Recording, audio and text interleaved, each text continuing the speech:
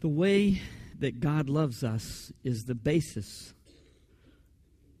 for our love for one another. It's not only the example, it's the very basis for our love for one another. We're in a 2-week series about 1 Corinthians 13, which is all about loving one another. And both weeks, the special has been about God's love for us. It is the basis for our love for one another. We think of love in all kinds of strange ways and terms in our day. It's always been that way. What do you love? What are the things that you love? What do you say, I love, and then you say it. I love the fall. Anybody with me on that? I mean, I love this time of the year. I love football when it gets going. I love the nip in the air. I love the smell of all the food that you just wish it could taste as good as it smells at the state fair. But the chicken pitas and, some of the other things are not really that bad. They're pretty good. And I actually even love shorter days. That may seem really strange to you, but here's my logic. When it's dark in the fall and in the winter, it's not time to go to bed. In the summer, especially at my age, when it gets dark, it's time to go to bed, And I don't like that. I like to be able to do things in the night.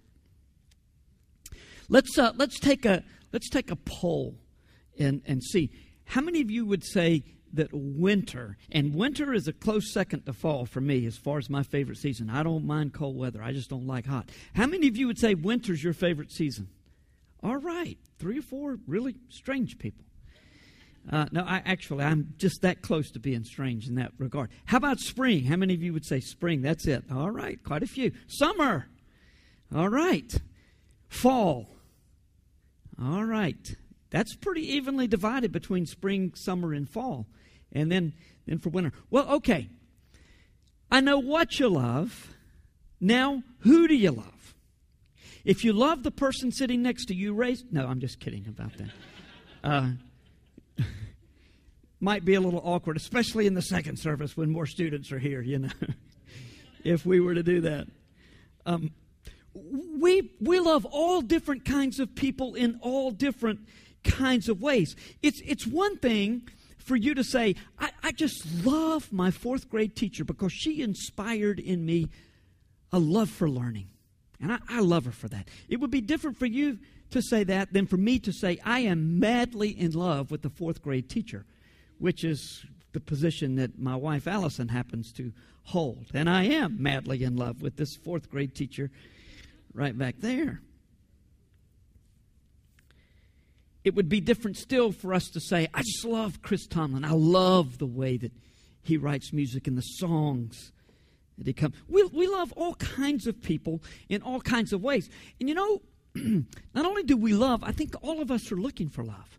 I mean, we may have a very tough exterior. We may say, I don't need anybody, but almost always the person who says, I don't need anybody has been hurt deeply. And so consequently has built up this wall of protection and says, I'll just get through the best I can. We all need, though, and want love. It's difficult for us to truly love other people sometimes because when we truly love someone, when we really give someone our heart, and I'm not talking about just a spouse, talking about another family member, a good friend, a relative of some sort, somebody in the church. When we truly give our heart, we take a great risk of being hurt. And we've all been hurt. And so it's a rare thing for us to truly love and to truly give our hearts because we don't want to go down that road again. But the problem is we can't really love without the risk of being hurt. You just can't do it. You're always holding back if you're not willing to put it out there. And we have to recognize that when we do love like that, we risk being hurt at the level at which it'll be difficult to recover. So it's a tough thing. How would you define love? What do you love? Who do you love? Now, how do you define love? I would imagine that we got quite a lot of different ideas about love. I mean, there are certain things that we would all agree on. We would all agree that love has respect and care and compassion and thoughtfulness toward another person. These are all components of love. And if a person is seriously lacking in one of these areas, then we have to question the level of his or her love. But beyond that, we all speak different love languages, and we like to receive love in certain ways. And I'm sure that almost all of you are aware of this. If you're married, you desperately need to be aware of Gary Chapman's 5 love languages, how we all receive love. And we tend to give love in the way that we want to receive it. And we have different ways that we like to receive love. Physical touch. You know, after my wife died, Linda died, I remember how much I missed that. I didn't think that was one of my love languages, but when somebody would just come up to me and just, I'm not talking about any kind of inappropriate touch, but just touch would be very meaningful. Physical touch or words of affirmation or receiving gifts or focused attention. We all have particular ways that we like to receive love, and so that says love to us. When you do this for me, acts of service, that says to me, I love you, from you. So, love doesn't always look the same to everyone. What does Scripture have to say about love? Quite a bit, actually. Last week, in this 2-part series of 1 Corinthians 13, we looked at Matthew 22 to see just how important love is. Jesus said, when we love God with all of our hearts and we love our neighbors as we ourselves, we have fulfilled all of the law of God. We'll see that in 1 Corinthians 13, that without love, in just a few moments when we read through in those first 3 verses that we looked at last week, we'll see how that nothing takes the place of love. And no matter how much we serve God or how effective we are, even how effective we are at serving God and advancing the kingdom, it means nothing without love. So we're going to read 1 Corinthians 13, then we're going to look closely at verses 4 to 7 to see how God describes love. And you need to know, before we go here, that it is absolutely impossible to love like this before we see Jesus, completely like this. But it is God's standard, and we need to be asking Him to help us to love in this way. What is love? Well, let's see. In 1 Corinthians 13, would you please stand and we will read this entire chapter. I'll be reading from the English Standard Version. The Apostle Paul is writing to the Corinthians, and he says, if I speak in the tongues of men and of angels, but have not love, I am a noisy gong or a clanging cymbal. And if I have prophetic powers and understand all mysteries and all knowledge, and if I have all faith so as to remove mountains, but have not love, I am nothing. If I give away all I have, and if I deliver up my body to be burned, but have not love, I gain nothing. Love is patient and kind. Love does not envy or boast. It is not arrogant or rude. It does not insist on its own way. It is not irritable or resentful. It does not rejoice at wrongdoing, but rejoices with the truth. Love bears all things, believes all things, hopes all things, endures all things. Love never ends. As for prophecies, they will pass away. As for tongues, they will cease. As for knowledge, it will pass away. For we know in part and we prophesy in part. But when the perfect comes, the partial will pass away. When I was a child, I spoke like a child, I thought like a child, I reasoned like a child. When I became a man, I gave up childish ways. For now we see in a mirror dimly, but then face to face. Now I know in part, then I shall know fully, even as I have been fully known. So now faith, hope, and love abide, these 3. But the greatest of these is love. Let's pray.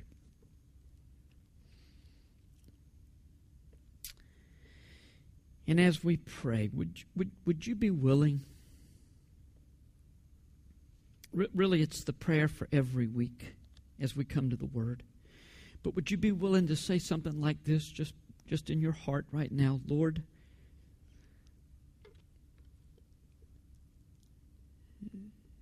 let me receive this word for me.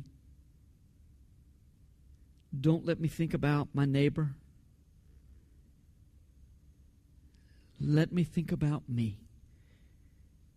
Open my heart wide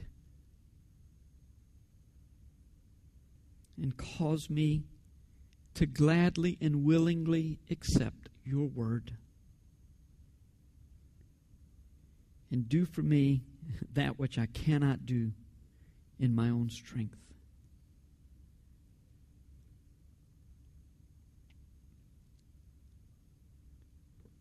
In Jesus' name, amen. Thanks, and be seated. I want you to think about two people that you love. Maybe a parent or two, grandparent. As we mentioned before, maybe a teacher who was very special to you, a neighbor, co-worker, someone at church. Think about two people that you love. May even be a brother or sister. Could be even that, sibling. Now think about two people that you don't love. I mean, you're supposed to, but these are people that you just have great difficulty getting along with, and you wouldn't have anything to do with them if you didn't have to, but you're forced to because they're in your family, or they're a co-worker, or maybe even they're at church. And you're where you're supposed to be, and it's difficult to love this person. What is our responsibility? It's to love all of these people well, the ones that mean so much to us and the ones with whom we find so much difficulty. It'll look different in some ways, but then in other ways it won't look different at all. Most people tend to think of love as an emotion. I mean, we know better, but let's face it. When we are said to be in love, it is quite an emotional high. It just is. And we remember what it was like when we think about loving somebody. It just wells up in our heart and overflows sometimes. Especially if it's a boyfriend, girlfriend, or spouse. But, or seeing that baby for the first time. Or a parent who has just ministered, or a sibling, the deal, has ministered to us in a very difficult time, and we just our feelings are very great, and we tend to identify that with love. But as you know, emotions come and go, and if love is strictly based on emotions, it will come to an end. Which is why so many people walk away, and they simply say, I just don't love you anymore. As if love is all about feeling. So what is love? Is it action? Well, it would certainly be far closer to being action. You would be far more accurate if you said love is action. It's acting out. It's doing the things that you need to do. You'd be far more accurate there than you would if you just said love is a feeling. But I think it's deeper than that. I mean, I do think that love is a commitment that begins in the heart, because we're only going to act for so long on the basis of how we think. And it starts on the inside. It starts as a commitment to another person, to the betterment of another person, putting his or her needs and his or her well-being above my own. When we give to others, we always receive. Sometimes we receive more than we give. But regardless of the return, love is far more about giving than it is about receiving. And face it, a feeling is really more about receiving than it is about giving. Although I'm all for feeling. I'm just natured that way. Some of you are not. Emotions I remember my father had bypass surgery, and the doctor came out, and it was the same doctor my uncle had to do his bypass surgery. One of the doctors in Raleigh, I won't even mention his name, I shouldn't. And he just came and talked to us for just a brief moment. It was very brief. And somebody said, "Is he going to be okay?" He said, "Yeah, he's going to be okay." And just had the slightest hint of a smile. And he left, and my uncle said that was a personality burst for him. I mean, this guy's just, he's like a flatline personality. And that hint of a smile was a big deal.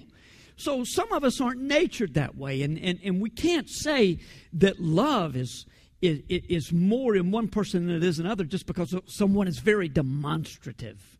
Because generally those of us, and I put myself in this category, who are demonstrative in this way can be demonstrative in a not so good way as well. I mean, we're just emotional, and we tend to move that way. Others are not, and you tend to be more the same. We all are natured differently, but that's not what determines whether we love or not. What does determine is our commitment to the other person. 1 Corinthians 13, verses 4 to 7 is going to give us a good checklist to see how we're doing in our love for one another. Now, this list is not conclusive. It was, in fact, tailor-made for the people at Corinth who were having a difficult time getting along with one another. They suffered from the malady that all of us suffer from, which is that we're madly in love with ourselves, so much so that it's difficult to truly love other people. These struggles that these guys were facing were not unique. If Satan can get believers to divide, then he can do great damage to the kingdom. Complete the sentence. Jesus said, by this will all men know you are my disciples, if you have love for one another. So if we struggle in our love for one another, Satan strikes at the very heart of what God intended for us to say to the world. Every church goes through difficult times where people misunderstand one another. Feelings get hurt. Every church goes through that. And face it, let's be honest, we're going through a bit of a tough spot here at Grace Community Church. It's not an easy time. Feelings have been hurt. The first day that students are back is a tough time to say this, but look, as we always say, you're part of our family. We want you to be part of our family. Not only students are back, we've got a lot of you coming here for just the first time, but look, we've all lived long enough to be hurt by somebody else. We've all lived long enough, and most of us are honest enough to say that we have hurt other people, whether it was intentional or not. We have said things and done things that have been rather hurtful. So what do you do when there are misunderstandings and hurt feelings at church? Well, you follow. And by the way, so much of the New Testament was written about this very thing. It's not like this is unusual. It comes to every church. The thing that we do, first of all, is to confess and ask forgiveness where it's necessary. And if we're going to talk, let's talk to the people with whom we have a problem, not with each other. James 3 is very clear about the damage that can be done with an undisciplined tongue. In areas of differences that can't be reconciled, sometimes we just look at ministry, we look at life differently. And in those areas, just accept them and move on the same way you would in a family. If you have struggles in a family, and we're a family, if you have struggles in a family, you learn to love people in spite of the differences. And you hang in there with them. We need to learn to live together as a family, even when we go through a rough patch. How do we do that? We love each other. That's why 1 Corinthians 13 was written. It wasn't written to tell young married couples how to survive that first year when you think you're just going to kill each other, and learn to love. Although the exalted prose of 1 Corinthians 13 transcends the struggles that were happening at at Corinth, at the Corinth church, it's good for anybody in any relationship. But it was written, though, it's helpful to know that it was written to challenge brothers and sisters in their differences with one another to love each other anyway. Verses 4 through 7 were written to deal with those issues that come up in every church. We need to hear this today. I need to hear this today. You need to hear this. So let's jump in.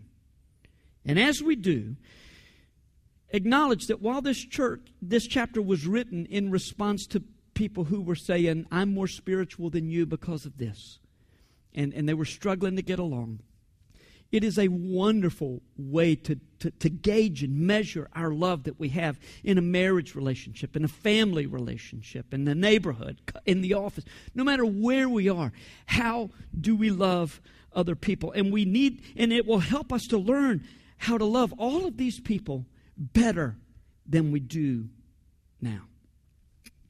Love is patient. Love is kind.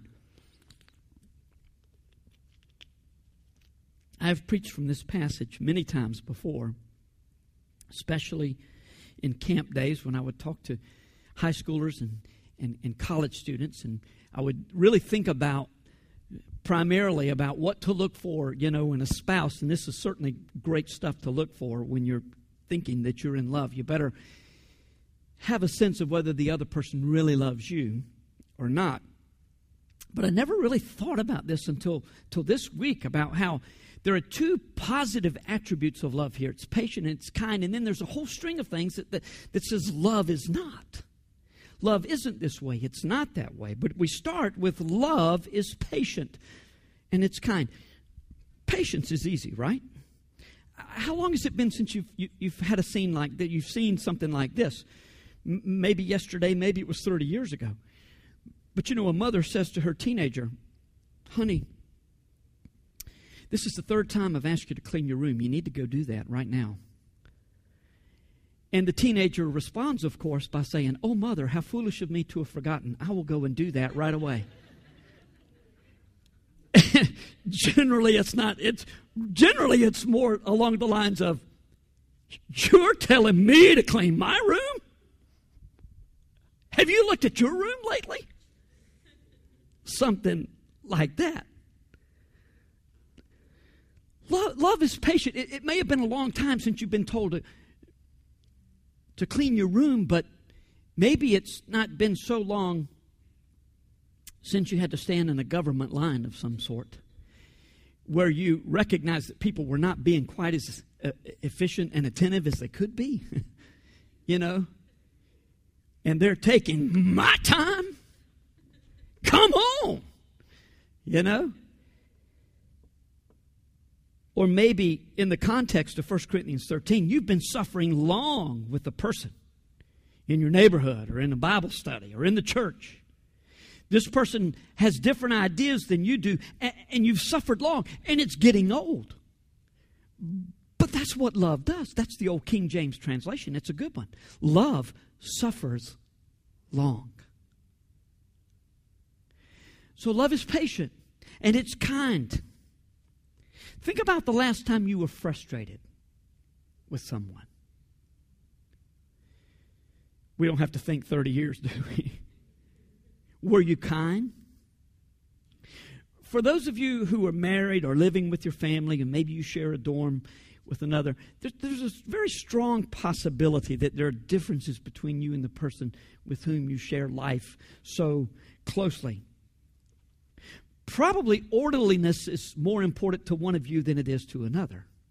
Being on time, is something that one says this is it's a core value of my life. Being on time is not necessarily a core value of the other person's life.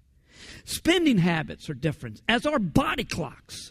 One of you wakes up at the crack of dawn saying, "Good morning, world," and the other one doesn't know his or her name before 2 cups of coffee have been consumed. And, so you've got all of this going on. Now, with these differences, are you kind in the way that you treat people, regardless of which side you're on?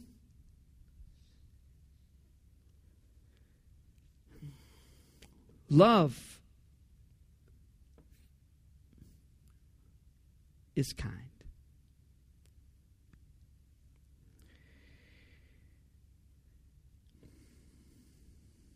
Furthermore,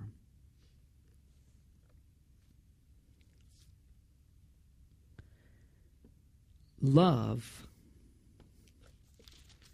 something's out of place here. Love does not envy. Jealousy is the cause of a lot of sin, isn't it? I mean, there are different ways we could look at this. Love is not possessive. That's what jealousy does. It's possessive. And by the way, students, if you're in a relationship with a boy or a girl, it's a boyfriend-girlfriend thing, and this person does not want you to have any pleasure in life apart from him or her, that's not a good relationship. It's not a good sign that someone is possessive. It's not a good sign when someone wants to do everything with his family and nothing with your family. Love is not jealous. Love is not jealous of God either, of God's favor. Sometimes in life we want to take others down, or we want to see them fail, because if they fail and we succeed, then that indicates, especially in spiritual matters, that God is on my side. I can promise you, if you play that game, you're going to live long enough to lose big time at some point. And we tend to think that way. God is on my side because I'm jealous of God's favor. What we read about a few weeks ago in Romans 14 is that God accepts us all. We don't accept one another. God accepts us, so accept one another. And love one another. Verse 4 also tells us that love does not boast. It is not proud. When I was a young man, there was a song, and you saw this phrase in a lot of places. Love means you never have to say you're sorry. That's ridiculous. I mean, it is just about the opposite, in fact. Love means that you absolutely must say you're sorry. I mean, it's not a great marriage technique. I won't say I'm sorry, honey. I'm just going to have to live with that. I'm not going to apologize. Well, we do apologize sometimes, and it's kind of like, sorry, all right? Are you happy? I've said it. Is that what you wanted? Yeah, that's what I wanted. But what about genuine regret for our words or our actions? How long has it been since you said these words? I was wrong. I'm sorry. You know what those words do for a relationship? They can heal like nothing else can. Now, I'm not saying that you admit that you're wrong. When there was Bill Gothard used to talk about if you're 5% wrong, the other person's 95%. You come in there the whole way. It's not always healthy to say, I was wrong about everything. No, you can't do that. But when you are wrong, we need to admit it. I was wrong. I'm sorry. How long has it been since you've said that to your husband or wife? Now, don't go do something just so you can say it, But ask the Lord to help you there. And you know what's difficult about that?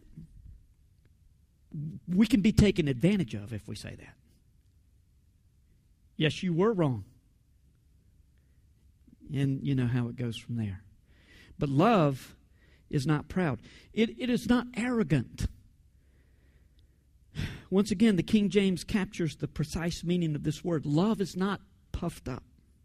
We use expressions like, quit talking about, you better quit bragging about Jack Lucas. He won't be able to get his head through the door. Jack Lucas is not here right now. He might be here in the second service. Jack Lewis back. If you don't quit talking about it, he's going to get the big head. Love is not puffed up. In this instance, in 1 Corinthians 13, it has more to do with the arrogance that came along with positions that people held in the church. My way of serving God is better than your way of serving God, and it's just, we're all prone to that. Pride is bad. Spiritual pride can be deadly. Just look at history. Look at all the wars that have been fought over spiritual pride. And all believers are susceptible to a self-righteousness that looks down on others who don't meet up with our standards in this particular area or that particular area. It goes off in every direction. It's often the case that when two Christians have differences, that both sides struggle with this sin. And when we feel like God is on our side, we can be dangerous. If love does not boast, nor is it arrogant, then it would have to be characterized by humility. One of the best ways to gain humility is to look at the cross. It's what we've been singing about. Oh, how He loves us. Look at what He did for us. He went to the cross. We're going to be talking next week in 1 Corinthians chapter 1 about the foolishness of preaching, the foolishness of the word of the cross, and how it's the power of God. It's foolishness to those who are perishing, but to those who are being saved, it is the power of God unto salvation. The cross of Jesus shouts God's love to us. And then it says, and now you die to yourself so that you will be able to love other people as I have loved you.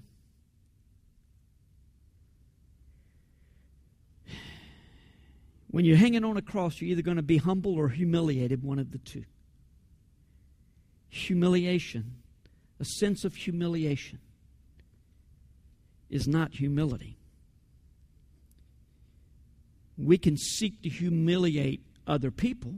People can seek to humiliate us, but they can't really unless we allow them to. But when we are humble and we say, I'm yours, Lord,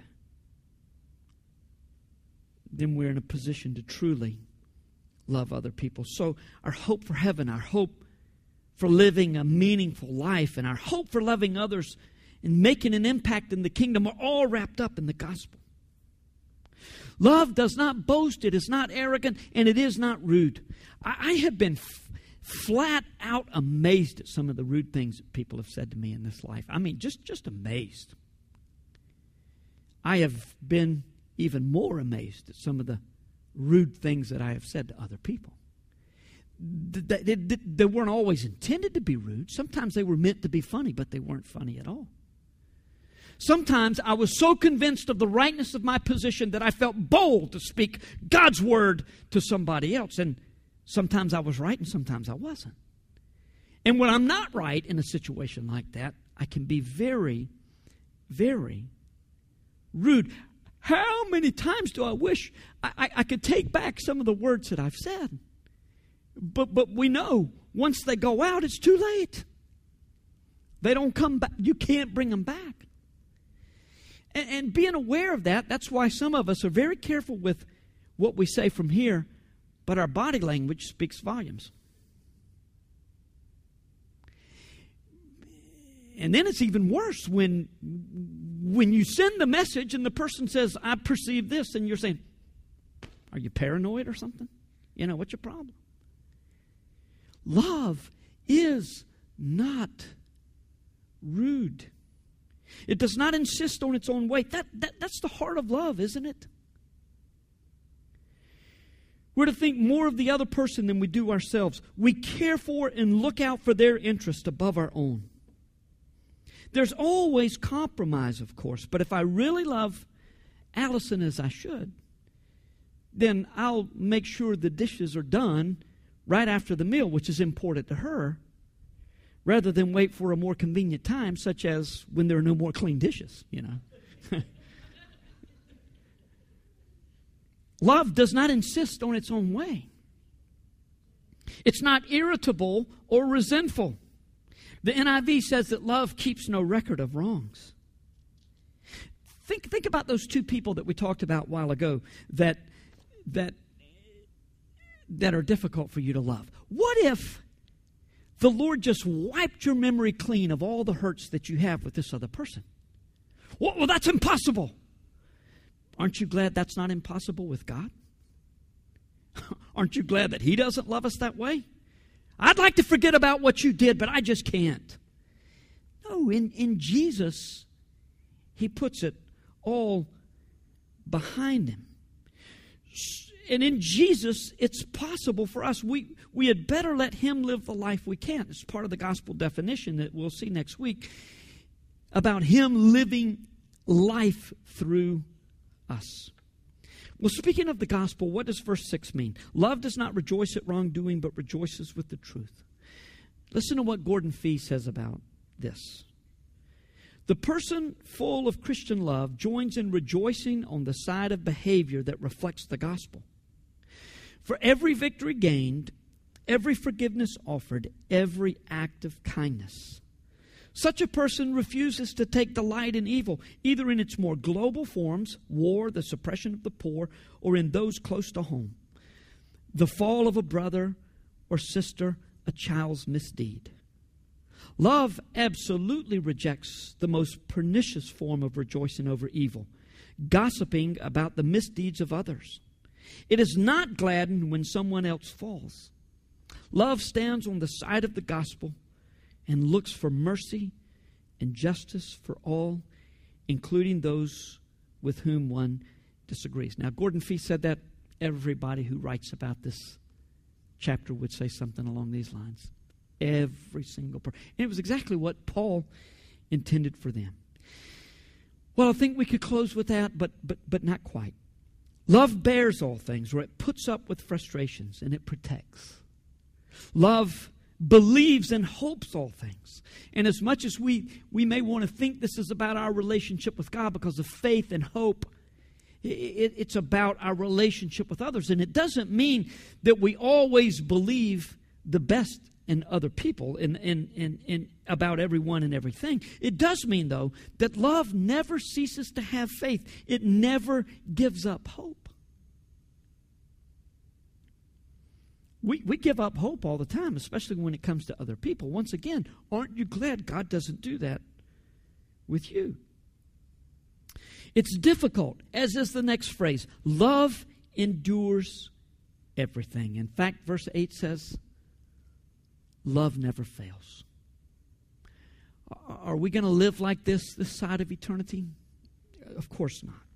Is it expected? Well, yes, it is. This is how we're expected to love. So what? Our only hope for loving people like this is for Jesus to love through us. Some people quote 1 Corinthians 13 and they take out love and they say Jesus. Jesus is patient. Jesus is kind. That's not the point that Paul was making in 1 Corinthians 13, except that it's the point of all of Scripture. It's the point that if Jesus doesn't do this through us, it doesn't happen. If He does live through us, if we yield to Him, then the impossible becomes reality. Well, we'll close looking at verse 11. When I was a child, I spoke, thought, and reasoned like a child.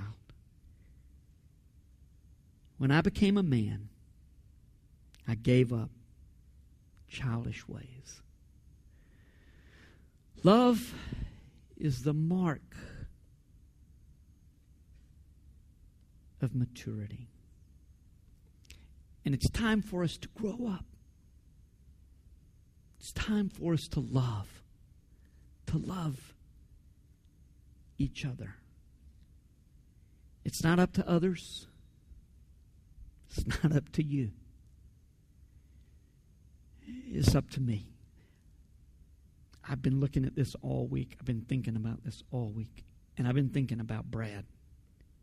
I've been thinking about you. I've been thinking about me. And that's how every one of us needs to approach this chapter.